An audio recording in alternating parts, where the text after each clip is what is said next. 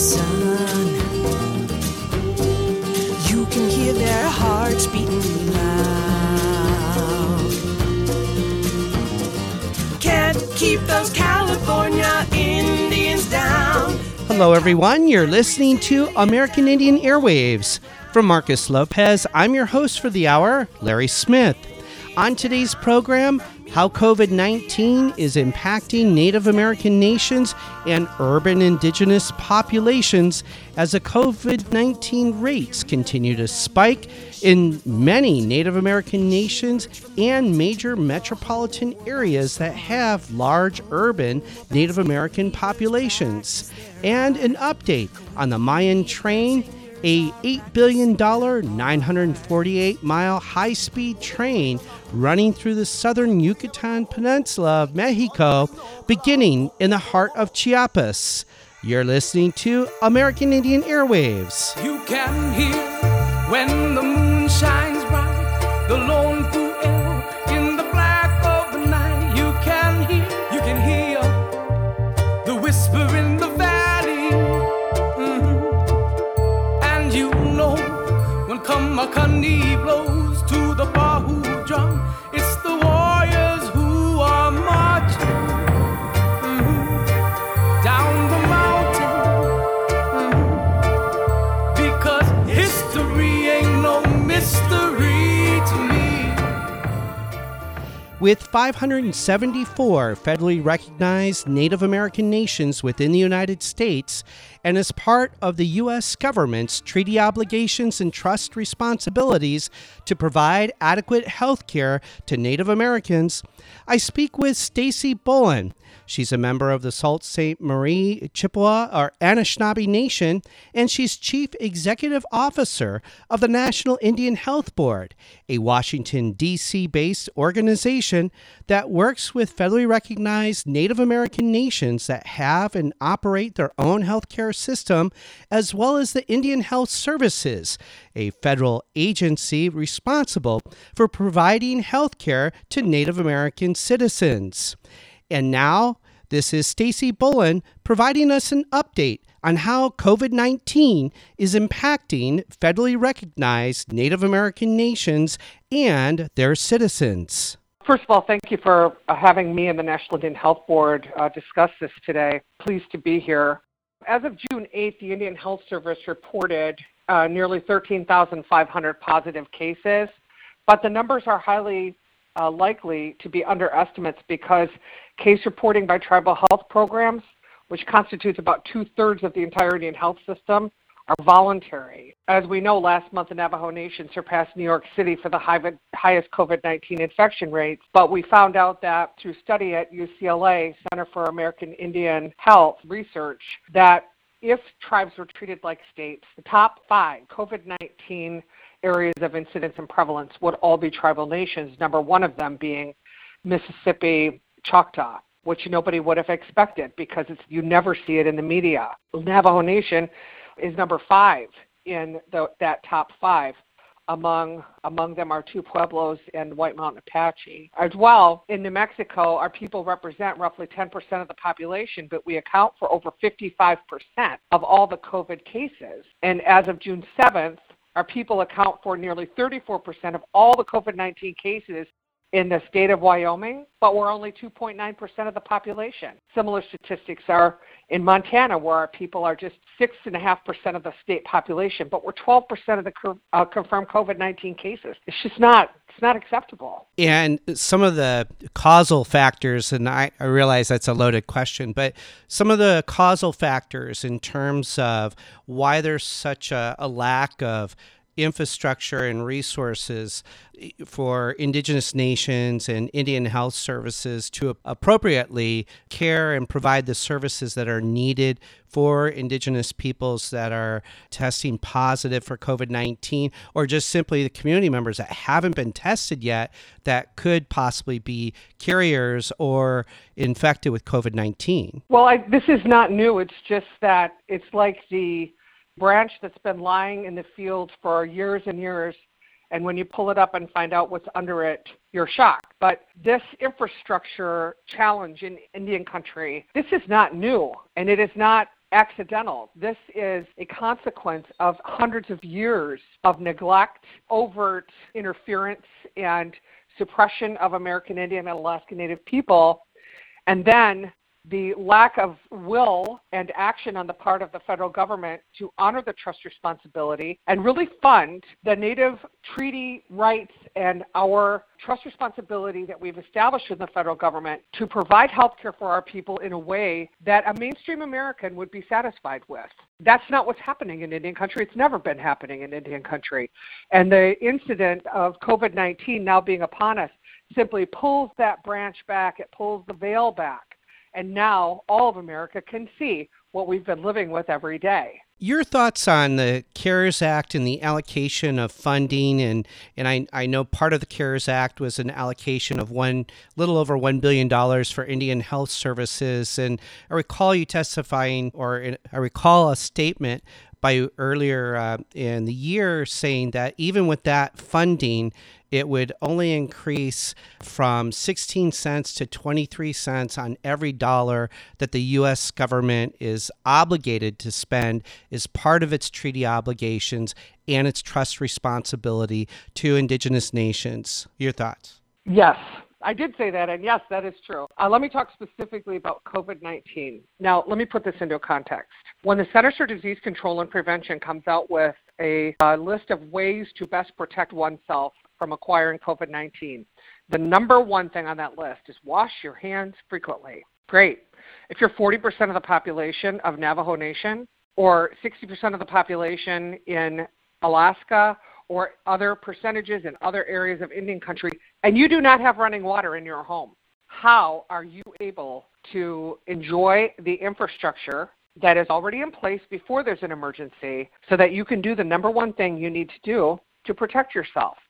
So when I say we're very grateful for the $2.4 billion that have come into the Indian health system in the last 4 months to help fight COVID-19 for Indian country, we're grateful for the $220 million that came through the Centers for Disease Control and Prevention.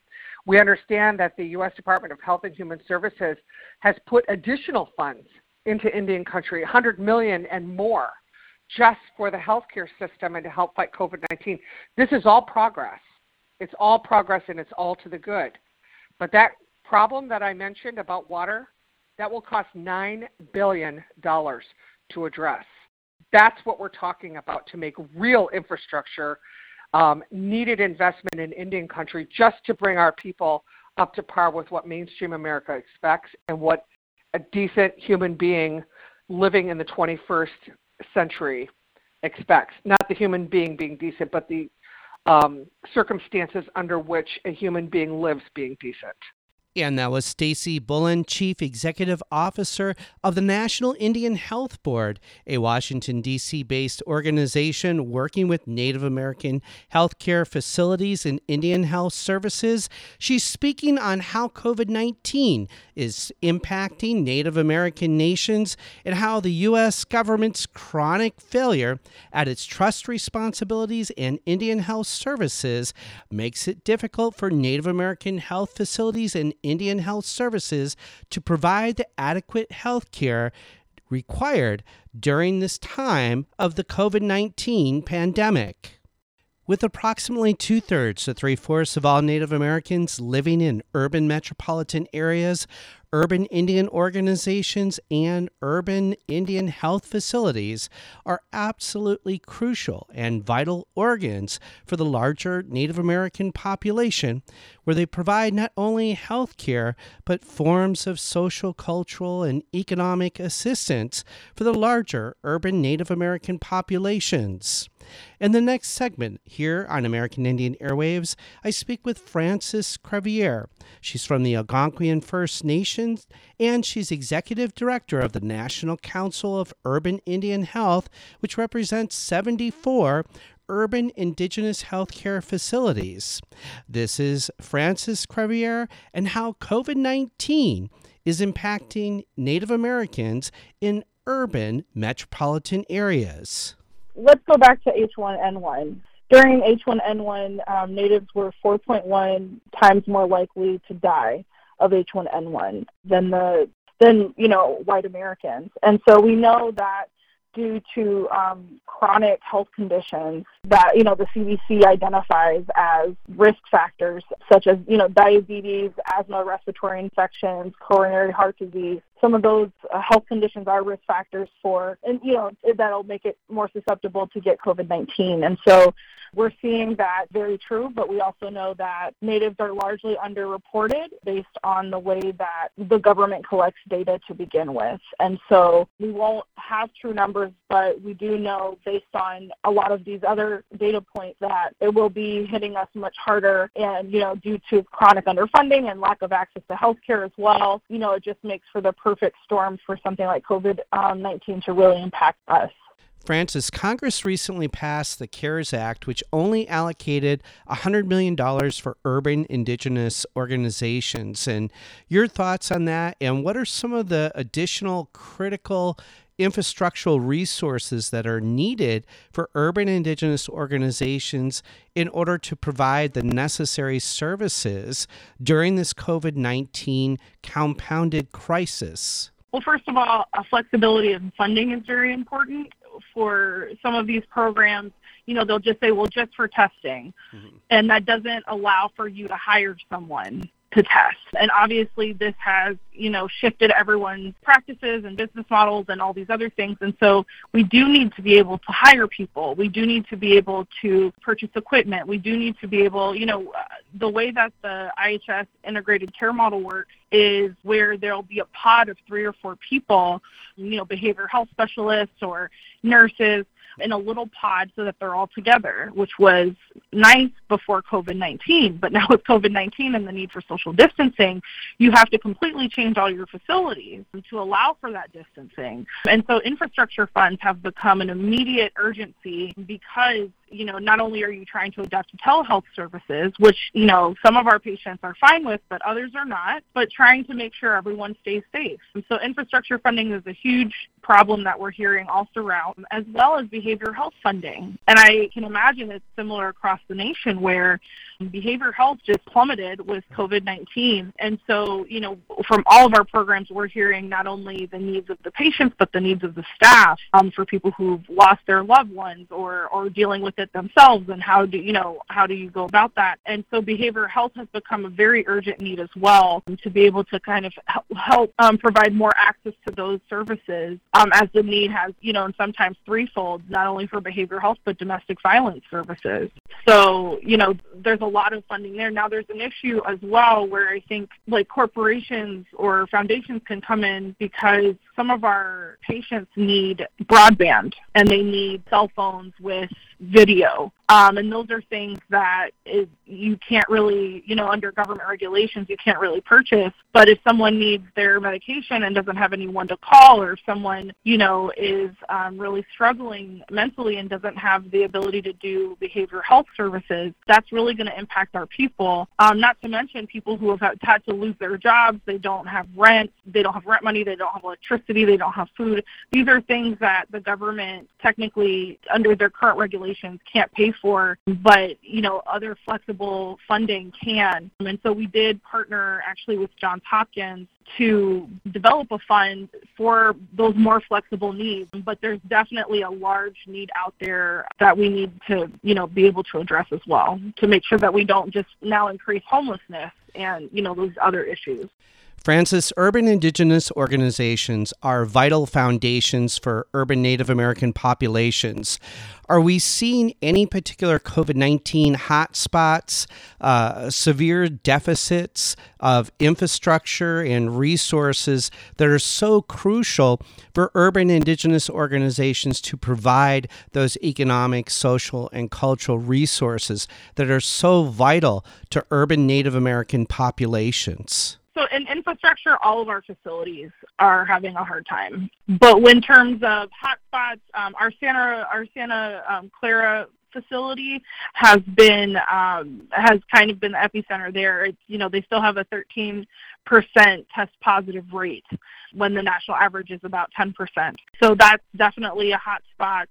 Arizona is starting to bloom quite a bit in terms of COVID cases, and we have 3 urban programs in Arizona. So that's definitely, starting to grow as well.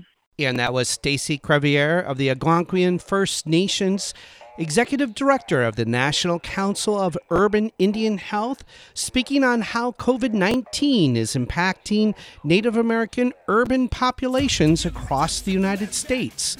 You're listening to American Indian Airwaves.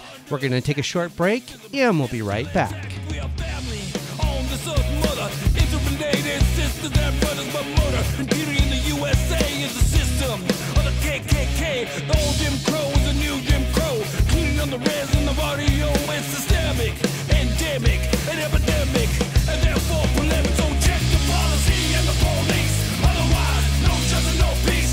Check the policy and the police. Otherwise, no justice, no peace.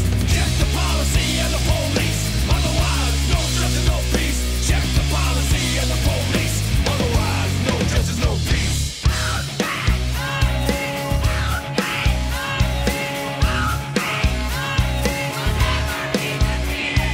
Scared white cops as a black kid fuck. Blue blood, 9mm pop. Caught a brother in the back cause he wouldn't stop. Shot like a dog and left to rot. Now it's 0 hour on the tower clock. Whose streets are streets on every motherfucking block? Outlining the neighborhoods in chalk. Whose streets are streets on every suburban block? What could be the blind must see? What could be the blind must see? Race is a divide. Keeps us colonized. See through the lies. Black Lives Matter.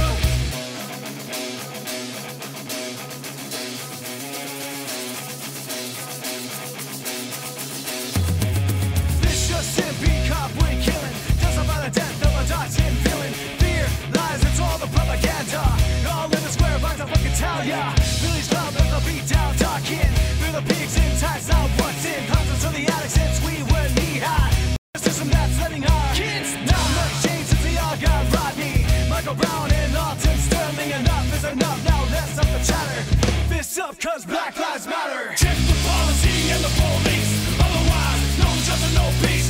Check the policy and the police. Otherwise, no justice, no peace. Check the policy and the police. Otherwise, no justice, no peace. Check the policy and the police. Otherwise, no justice, no peace. The song Black Lives Matter by Aztlan Underground here on American Indian Airwaves. In the next segment of today's program, we go to the heart of Chiapas in the nation state of Mexico, where earlier this month, Mexico's President López Obrador officially inaugurated the construction of the $8 billion, 948-mile Maya Train Railroad project, an infrastructural project that will link cities and towns in 5 southeastern states or the entire Yucatan Peninsula for tourism, transportation, and economic purposes. The Maya Train Railroad project commences in the heart of Chiapas, where indigenous peoples and the Zapatista Army of National Liberation is in total opposition of the project. In this next segment here on American Indian Airwaves, Marcus Lopez and Fabiana Hirsch speak with Richard Stoller-Schulk, professor of political science at Eastern Michigan University, on the EZLN's opposition to the Maya Train project. Since the Mexican president, Andrés Manuel López Obrador, or AMLO, as he's known by his initials, took office about a year and a half ago, his signature project has been what he insists on calling the Mayan Train, which is actually a kind of offensive term because it's not by and for Mayan peoples at all. It's a mega project that's being imposed on Mayan peoples. And I can talk a little bit more about the context, but it's one part of what seems to be a fully neoliberal or market-oriented, global market-oriented strategy of the president. So in that sense, even though he campaigned as somehow dramatically different from anything Mexico had ever seen before, he's following a very similar path in terms of his so-called development strategies. And as you pointed out correctly, it has devastating implications for Native communities in Mexico, for the environment. So this project would be to build a train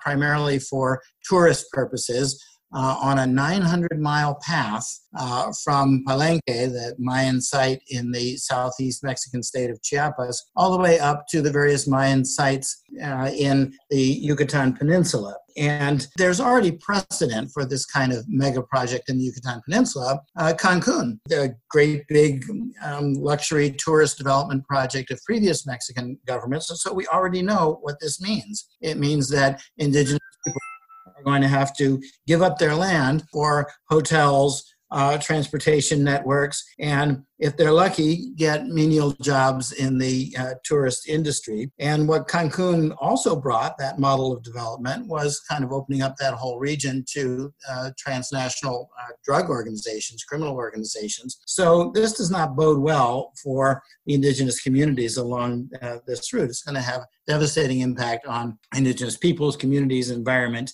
And in order to have a project like this in indigenous territories under international law, governments are required to go through a process known as free, prior, and informed consent, consulting with the indigenous communities, or FPIC for short. So what the government did, since they're so intent on this project, is they pretended to have a consultation. It was a sham consultation. They consulted with less than 3% of the indigenous peoples on the affected route of this train. They didn't invite any of the traditional indigenous representatives to participate in the process. And the government claims that something like 92% of the people that they chose to consult supported this project. But it was definitely not in accordance with the free, prior, and informed consent requirements.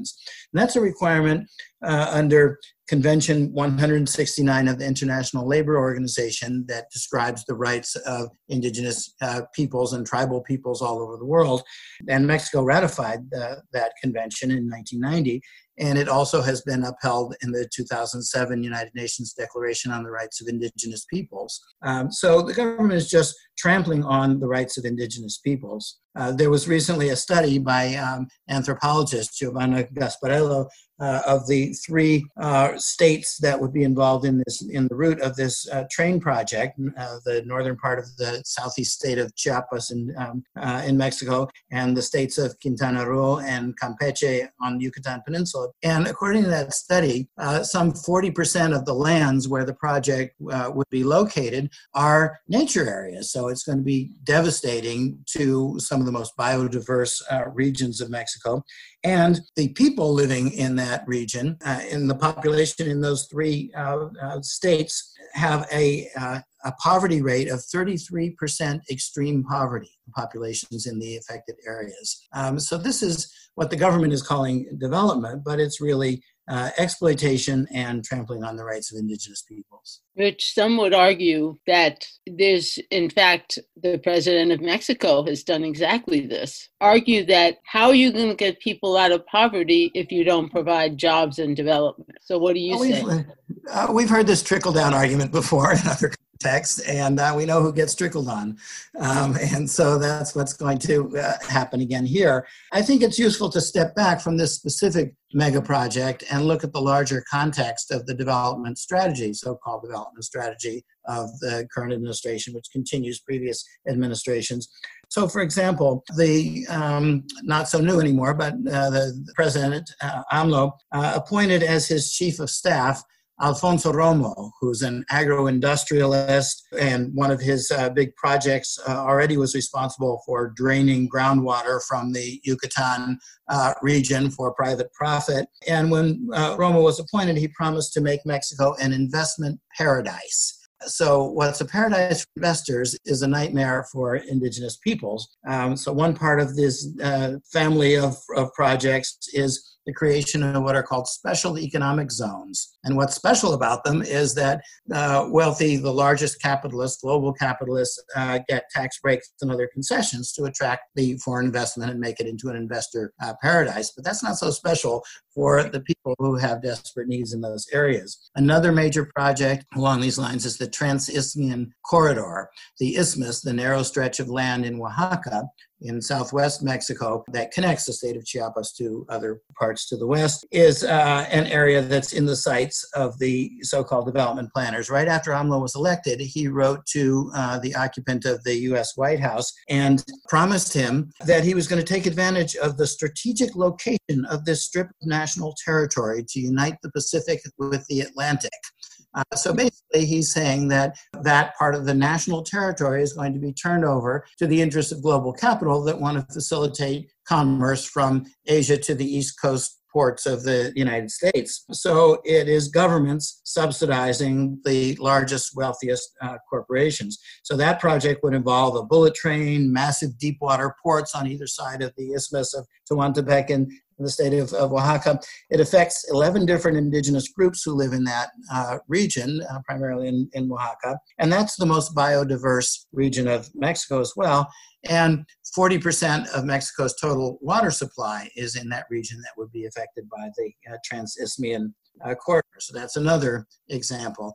AMLO rushed to sign the new NAFTA, the U.S.-Mexico-Canada agreement, and has been creating new free trade zones in the northern border region of Mexico and in the southern Mexican region as well, an area with a high concentration of indigenous peoples and peasant communities as well. He's moving to propose a new agrarian law that would further gut the agrarian reform of the Mexican Revolution and privatize the ejidos, the communal lands that make up more than half of Mexican territory. And then to enforce all this, he's creating a new armed unit. He has created it, called the Mexican National Guard, which he had promised during his campaign would be under civilian control. And the first thing he did was appoint an active duty military general to head it. And supposedly that's to fight crime, but most of the units have been deployed in areas in and around the Zapatista autonomous territories of Chiapas as another intimidation of indigenous people who dare to raise their heads and govern themselves. All this attitude toward indigenous people is part of AMLO's very paternalistic approach, where he claims, oh, we're doing this for you. We're not going to consult you properly, but we're going to bring you development. It's all for your own good. Don't worry your heads about it. And this is consistent with his revival of an old philosophy in Mexico known as indigenismo, indigenism, that sort of had its heyday in the mid-20th century. And AMLO actually recreated a new institute called the National Institute for Indigenous Peoples, INPI, by its initials in Spanish. It's got a very assimilationist philosophy. The idea is that it's a government institute to help, in quotation marks, indigenous people assimilate and become Mexicans, meaning become non-indigenous people, but essentially give up their identity. And he appointed, as the head of this new institute, Adolfo Regino, who's the former Secretary of Indigenous Affairs of the state of Oaxaca under the notorious corrupt Governor Gabino Cue, and who dedicated himself to demobilizing and co-opting indigenous and other social movements when he was in that post.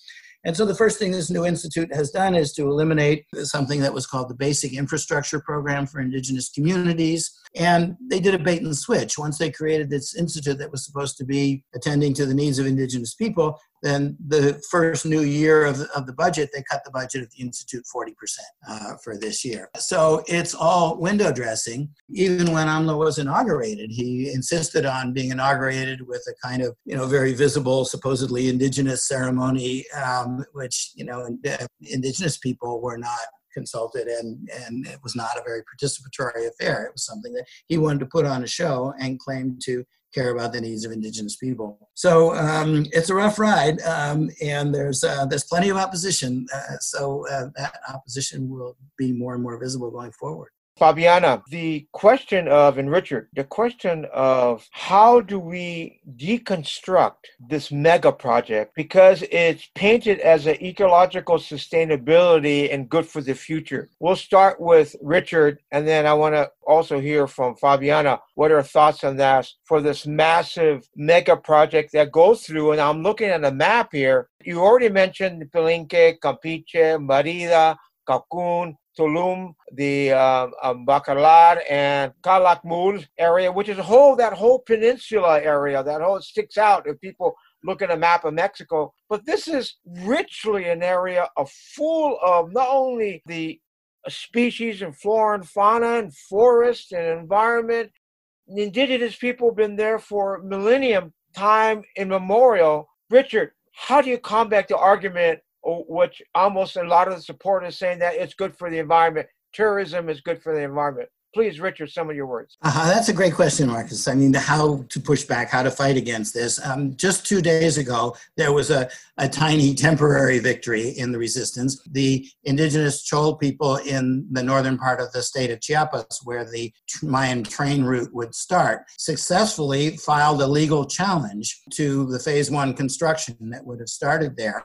And a Mexican federal judge just stopped the construction on the rather narrow grounds that this is going to create a health risk in a time of pandemic. But the legal case will continue as the challenge broadens and includes the violation of the right to consultation. But legal strategy is only one prong. Really, grassroots mobilization is probably going to be more important in the long run in fighting this logic that's imposed from above on indigenous peoples. And you're listening to American Indian Airwaves with Marcus Lopez and Fabiana Hirsch interviewing Richard Stoller-Scholk, who's professor of political science at Eastern Michigan University.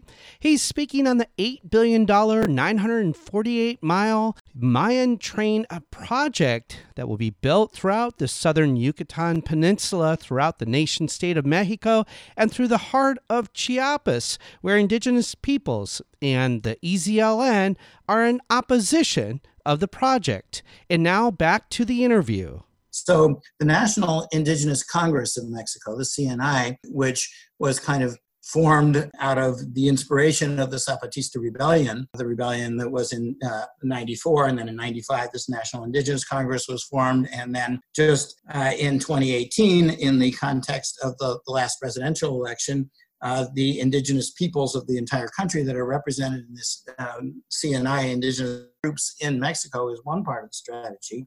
The Zapatista Army of National Liberation, the EZLN, has also been clear in denouncing and warning that they're not going to allow this train to go through. And so Subcommander Moises said, in commenting on this strategy, he said, the overseers and the foremen change, but the owners of the finca remain the same.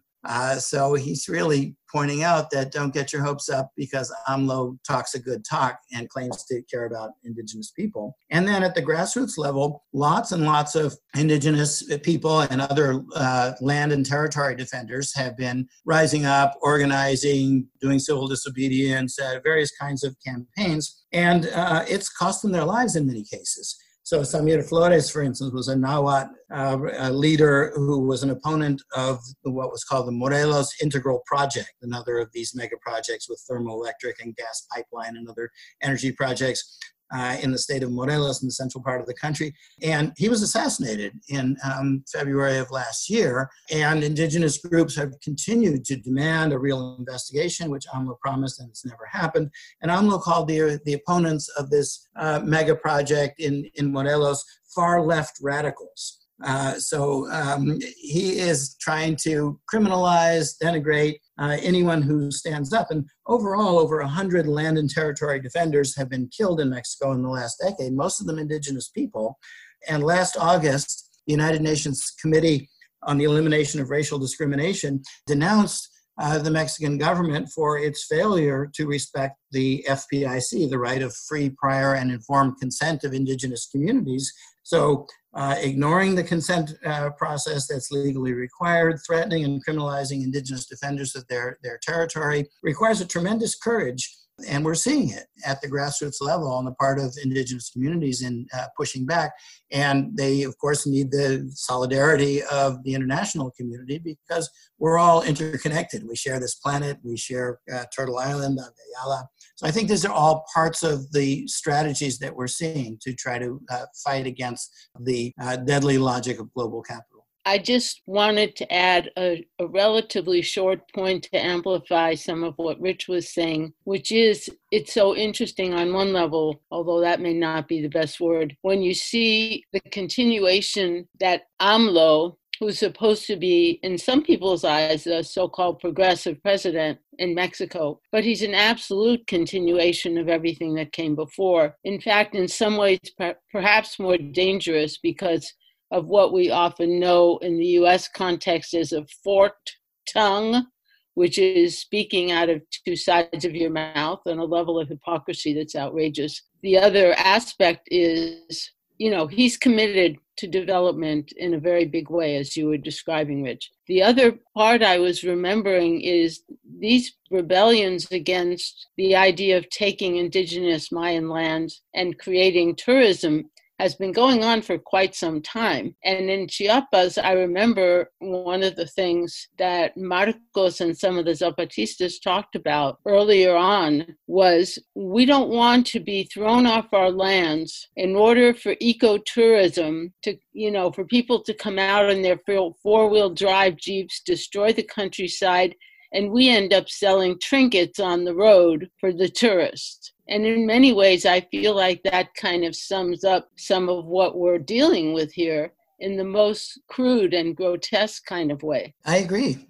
Richard, when you mentioned the death rate, we know that Mexico's highest death rates for journalists, indigenous people happen. You mentioned that not too long ago. And also the woman, I forgot her name, forgive me, from Honduras, the leader of the mega project that got assassinated. Berta Cáceres.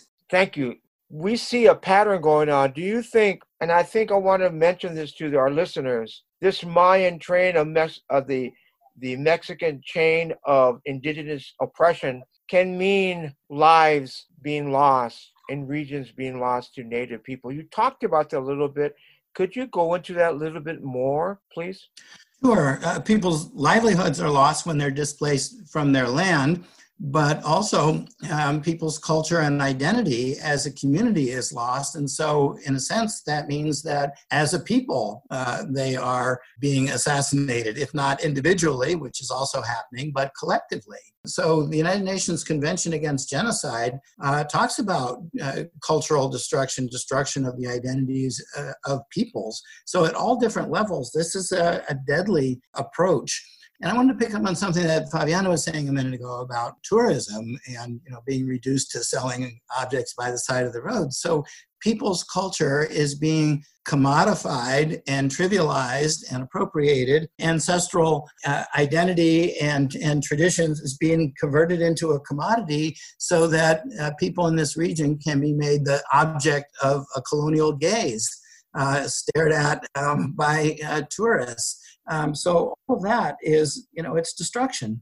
And to call all this development is also sort of missing the point, and to thinking about the bigger picture of the implications of this sort of clash of worldviews.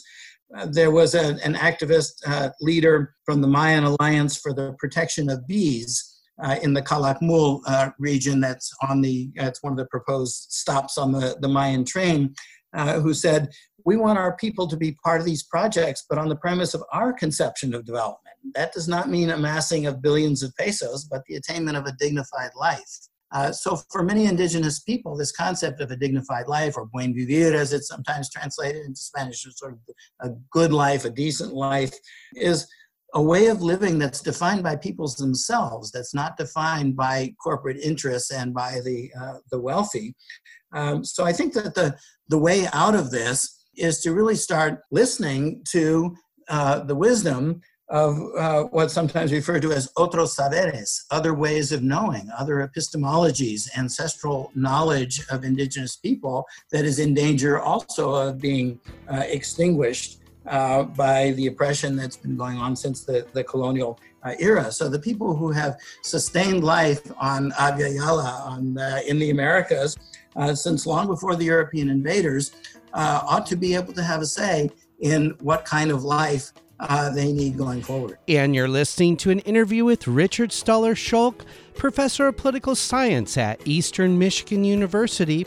He's speaking on indigenous peoples from Chiapas and the EZLN, the Zapatista National Liberation Army's opposition to the Mayan Train project, an $8 billion, 948-mile high-speed train that will run through the traditional territories of the indigenous peoples throughout the southern Yucatan Peninsula in the nation-state of Mexico. You're listening to American Indian Airwaves. We're going to take a short break, and we'll be right back.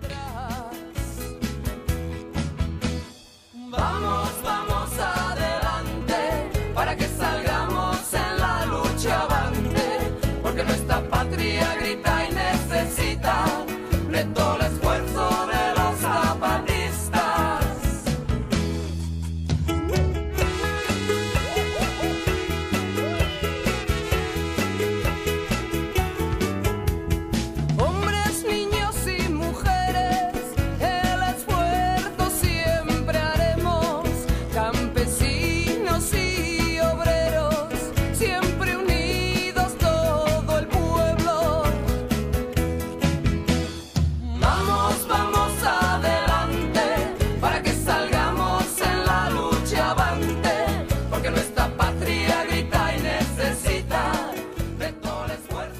In the final segment of today's show here on American Indian Airwaves, we return back to the interview with Marcus Lopez and Fabiana Hirsch, speaking with Richard Stoller-Scholk, professor of political science at Eastern Michigan University.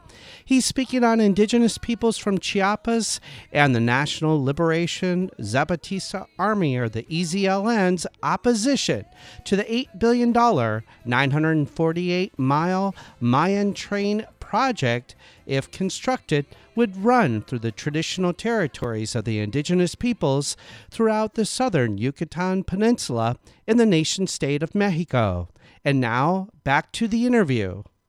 We've been discussing this whole issue of what I totally agree with you is a misnomer, but it's called the Mayan train because Mayan peoples did not choose to have a train.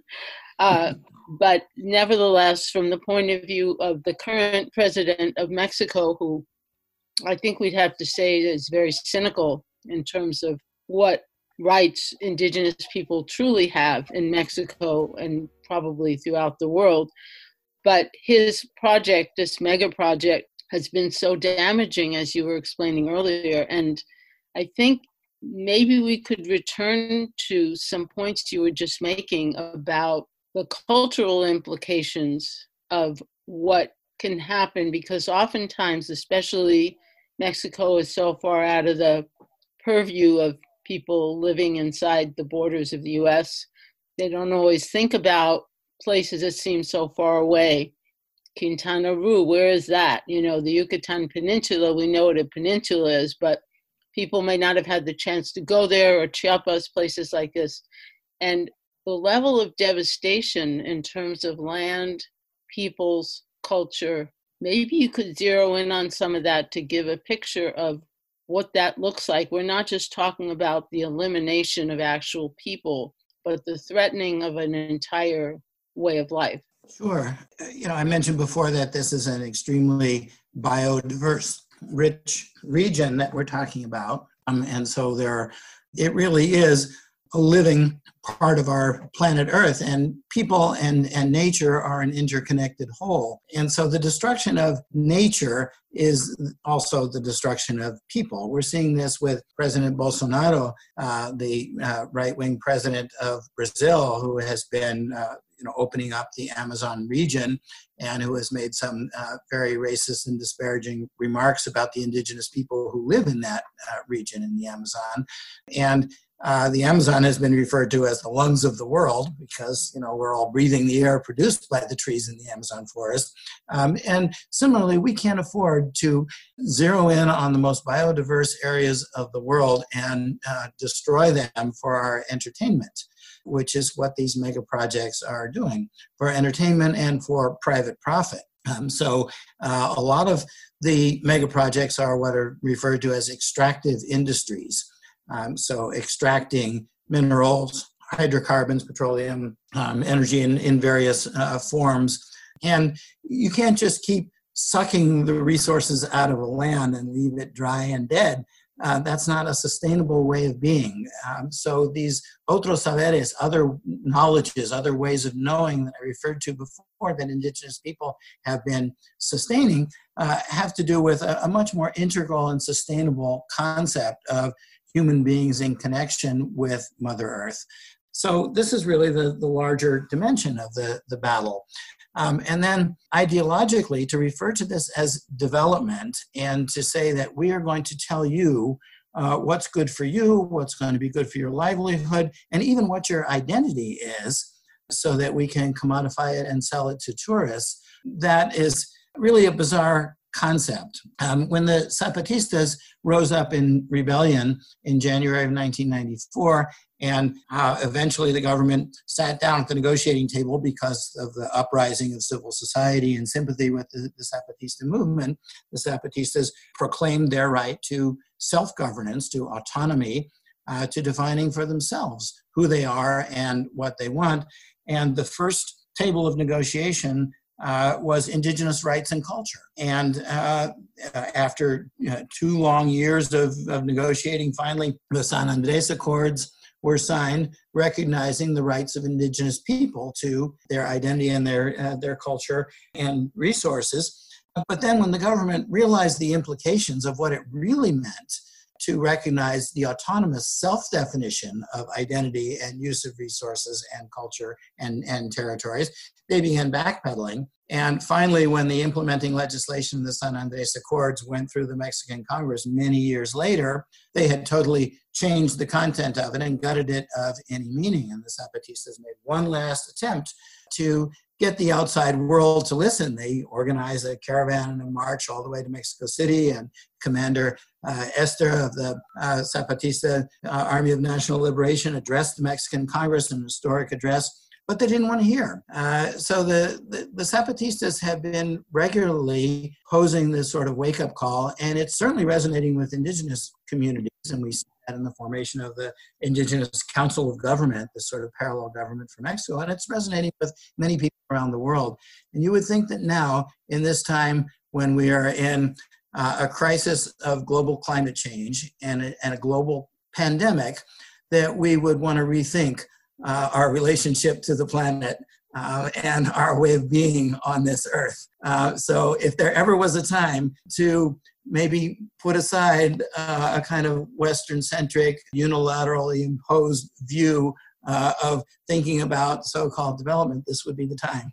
Richard, you talked about the clash of worlds, of many worlds, and the Zapatistas talk about this capitalist hydra. And then earlier you talked about how it relates where Mexico as a country passed and so-called accepted the 169 ILO agreement, and at the same time, the Declaration of the Rights of Indigenous Peoples from the United Nations, Mexico as a country adopted it as a document. And then you have this project, this mega project, this so-called Mayan train. There seems to be a major contradictions here, you know. Talk about that in relationship to what Fabiana talked about, extracted industries, and you did too, Richard. Mm-hmm. This major, and people don't talk about it enough. In North America, they don't talk about now with the pipelines and extracted industry. The mention within that context, murdered and missing indigenous women and girls, the man camps and the camps, the people that will happen, if even part of it goes through. Can you relate those two stories within your observation? I think that we, in the United States, began to get a little bit of a sense of what these extractive industries really meant with the showdown over the Dakota Access Pipeline and the degree of force that the private capitalist interests and their state protectors were willing to use to suppress the resistance.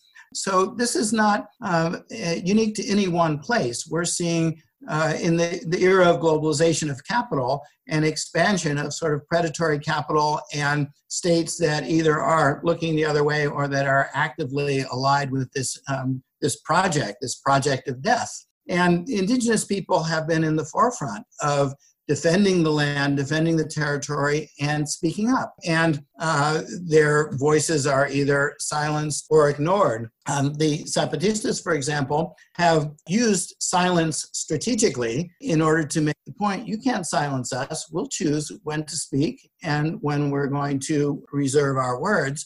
And in many indigenous communities and traditions, the word has a sacred meaning, but many colonial and neo-colonial governments are very happy to issue lots of nice sounding words and do exactly the opposite, as you were pointing out before. And I think we're seeing that in these development plans of the AMLO administration in Mexico.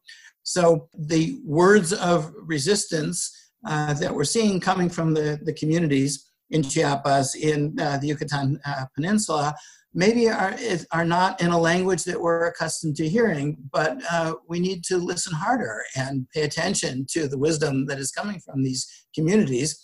And, you know, again, if we look at what happened in the Cancun mega tourist development project, we see all the negative consequences of turning people into commodities and putting them on exhibit as though they were in a zoo. And the economic livelihood opportunities that are left are, as Fabiana put it earlier, selling trinkets by the side of the road to the tourists, or other degrading forms of work and survival that are required when other livelihood is destroyed. So for people who are rooted in the land, rooted, for example, in community-based local agriculture, to come in with agribusiness projects like the chief of staff of AMLO, the agro-industrial developer.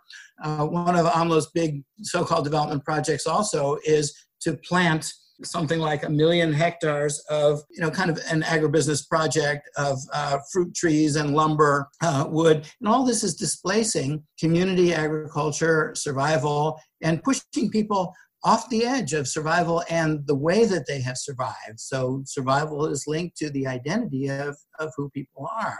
So these are projects of death. Also in the Yucatan Peninsula, once the infrastructure was laid and everything is about global commerce, well, the big commodity that is transiting through Mesoamerica these days is drugs, and of course exploited people, the trade of the coyotes and the people smugglers. So it's leaving people vulnerable to transnational organized criminal networks. Many indigenous communities have felt that the state has sold them down the river, and they've had to organize their own community police and community defense. And then the government cracks down on the indigenous community police and say, oh, you can't do that. So in Guerrero and in Western Mexico and other places, indigenous people have been quite innovative in saying, well, if you can't defend us, we are going to have to defend ourselves to make our lives possible. Similarly, the Zapatistas said, well, we're not seceding from Mexico, but we're going to show you in our corner of Mexico what a sustainable way of living would be, what the Maya Tzeltal people call Lequil Kuxtlejal, kind of good way of life. So the positive aspect of all this is the way people are resisting, the creativity of their resistance, and the way that people have gotten back in touch with sometimes forgotten or submerged ways of knowing that are really a key to life going forward on the planet. Marcus, you were mentioning the fact that Mexico was a signatory to the UN Declaration on the Rights of Indigenous Peoples, and it's clear when you see the level of deviousness, which is not a strong enough term, but of the current Mexican regime, which follows so much in the footsteps of previous regimes, except in some ways more dangerous because of the mask that it wears. And we're not talking about the Zapatista mask. We're talking about another kind of mask of utter and total hypocrisy and cynicism.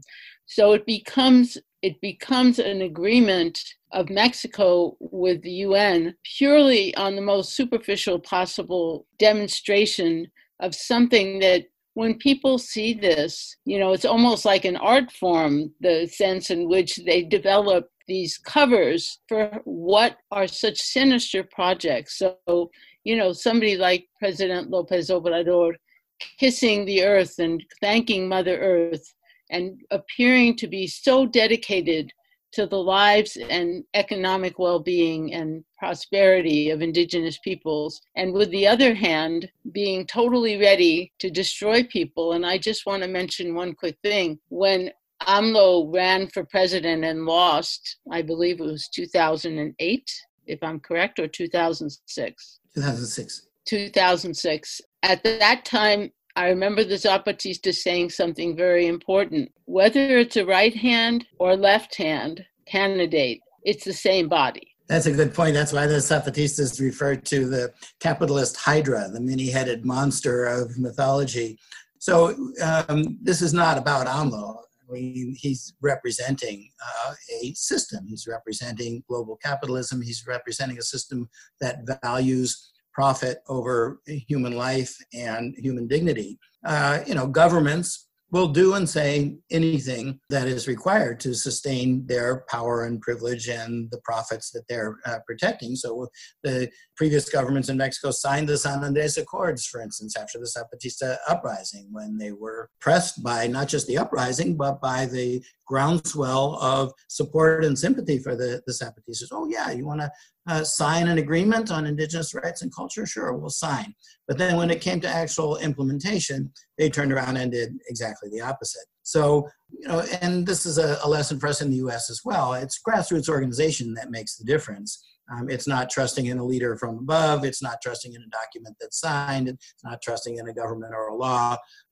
Those things are only as useful as the organized strength of the grassroots movement behind them. And finally, Richard, we know that indigenous peoples' history has been a history of genocide, exploitation, murder, so on and so forth.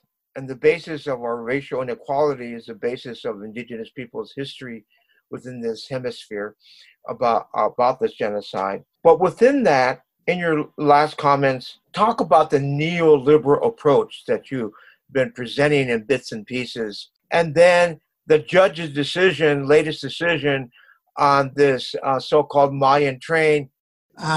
This concept of neoliberalism is an updated version of the old philosophy of economic liberalism, which is based on the concept of liberating or freeing up the forces of the market, which means capitalists, from any kind of government regulation or intervention, which means public interest, the people.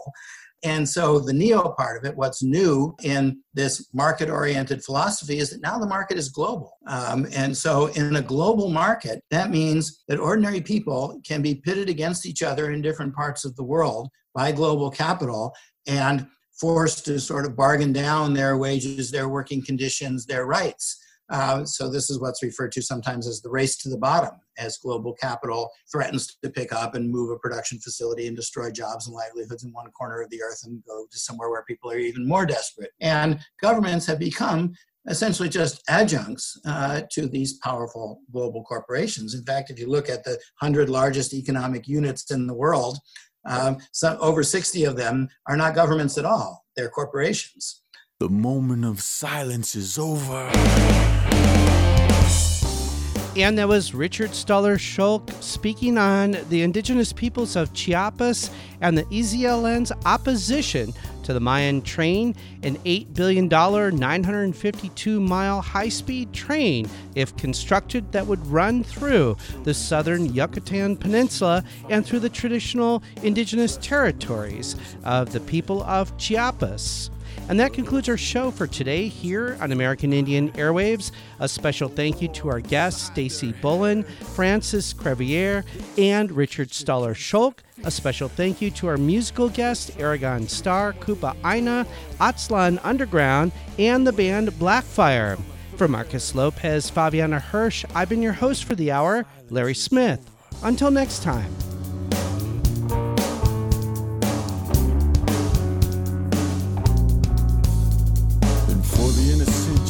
Justify why your freedom manifests on their graves, and the blood never comes clean from their guilty minds, nor the hands that hold the chains. In a rhythm of resistance, we still fight for our lives in this war that never ended. We've outgrown your lives. Let our actions speak when they ignore our words. For all the lies, there's a truth that must be heard.